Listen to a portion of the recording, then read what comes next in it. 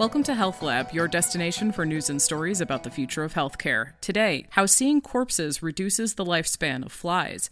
Seeing the dead triggers R2 and R4 neuronal activation, leading to reduced lifespans. Researchers led by Christy Grendon, PhD, at the University of Michigan Medical School finds a link between death perception and reduced aging in flies. The study, published in the open access journal PLOS Biology, shows that a specific group of brain cells in the fly, called R2 and R4 neurons, are activated when flies encounter other dead flies, and that this increased activity leads to more rapid aging. Aging is a complex process that can be affected by both genetics and the environment. While we know that perceptual experiences can affect aging, how this happens is still mostly a mystery. One example is the effect of, quote, death perception in fruit flies. Previously, the group at the University of Michigan reported that when fruit flies see dead fruit flies, they experience advanced aging, and that this depends on the type of serotonin receptor. In their new follow-up study, the researchers report the details of this process. A series of experiments in fruit flies showed that a specific group of neurons is responsible.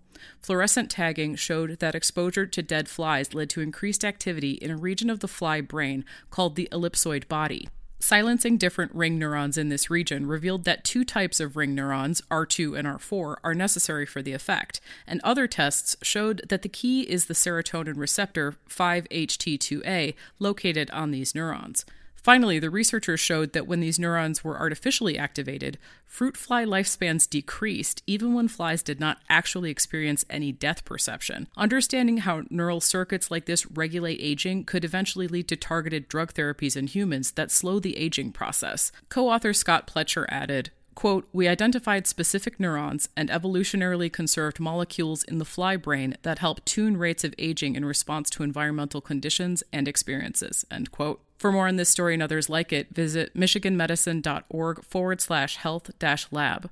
Health Lab is a part of the Michigan Medicine Podcast Network and is produced by the Michigan Medicine Department of Communication. You can subscribe to Health Lab wherever you listen to podcasts.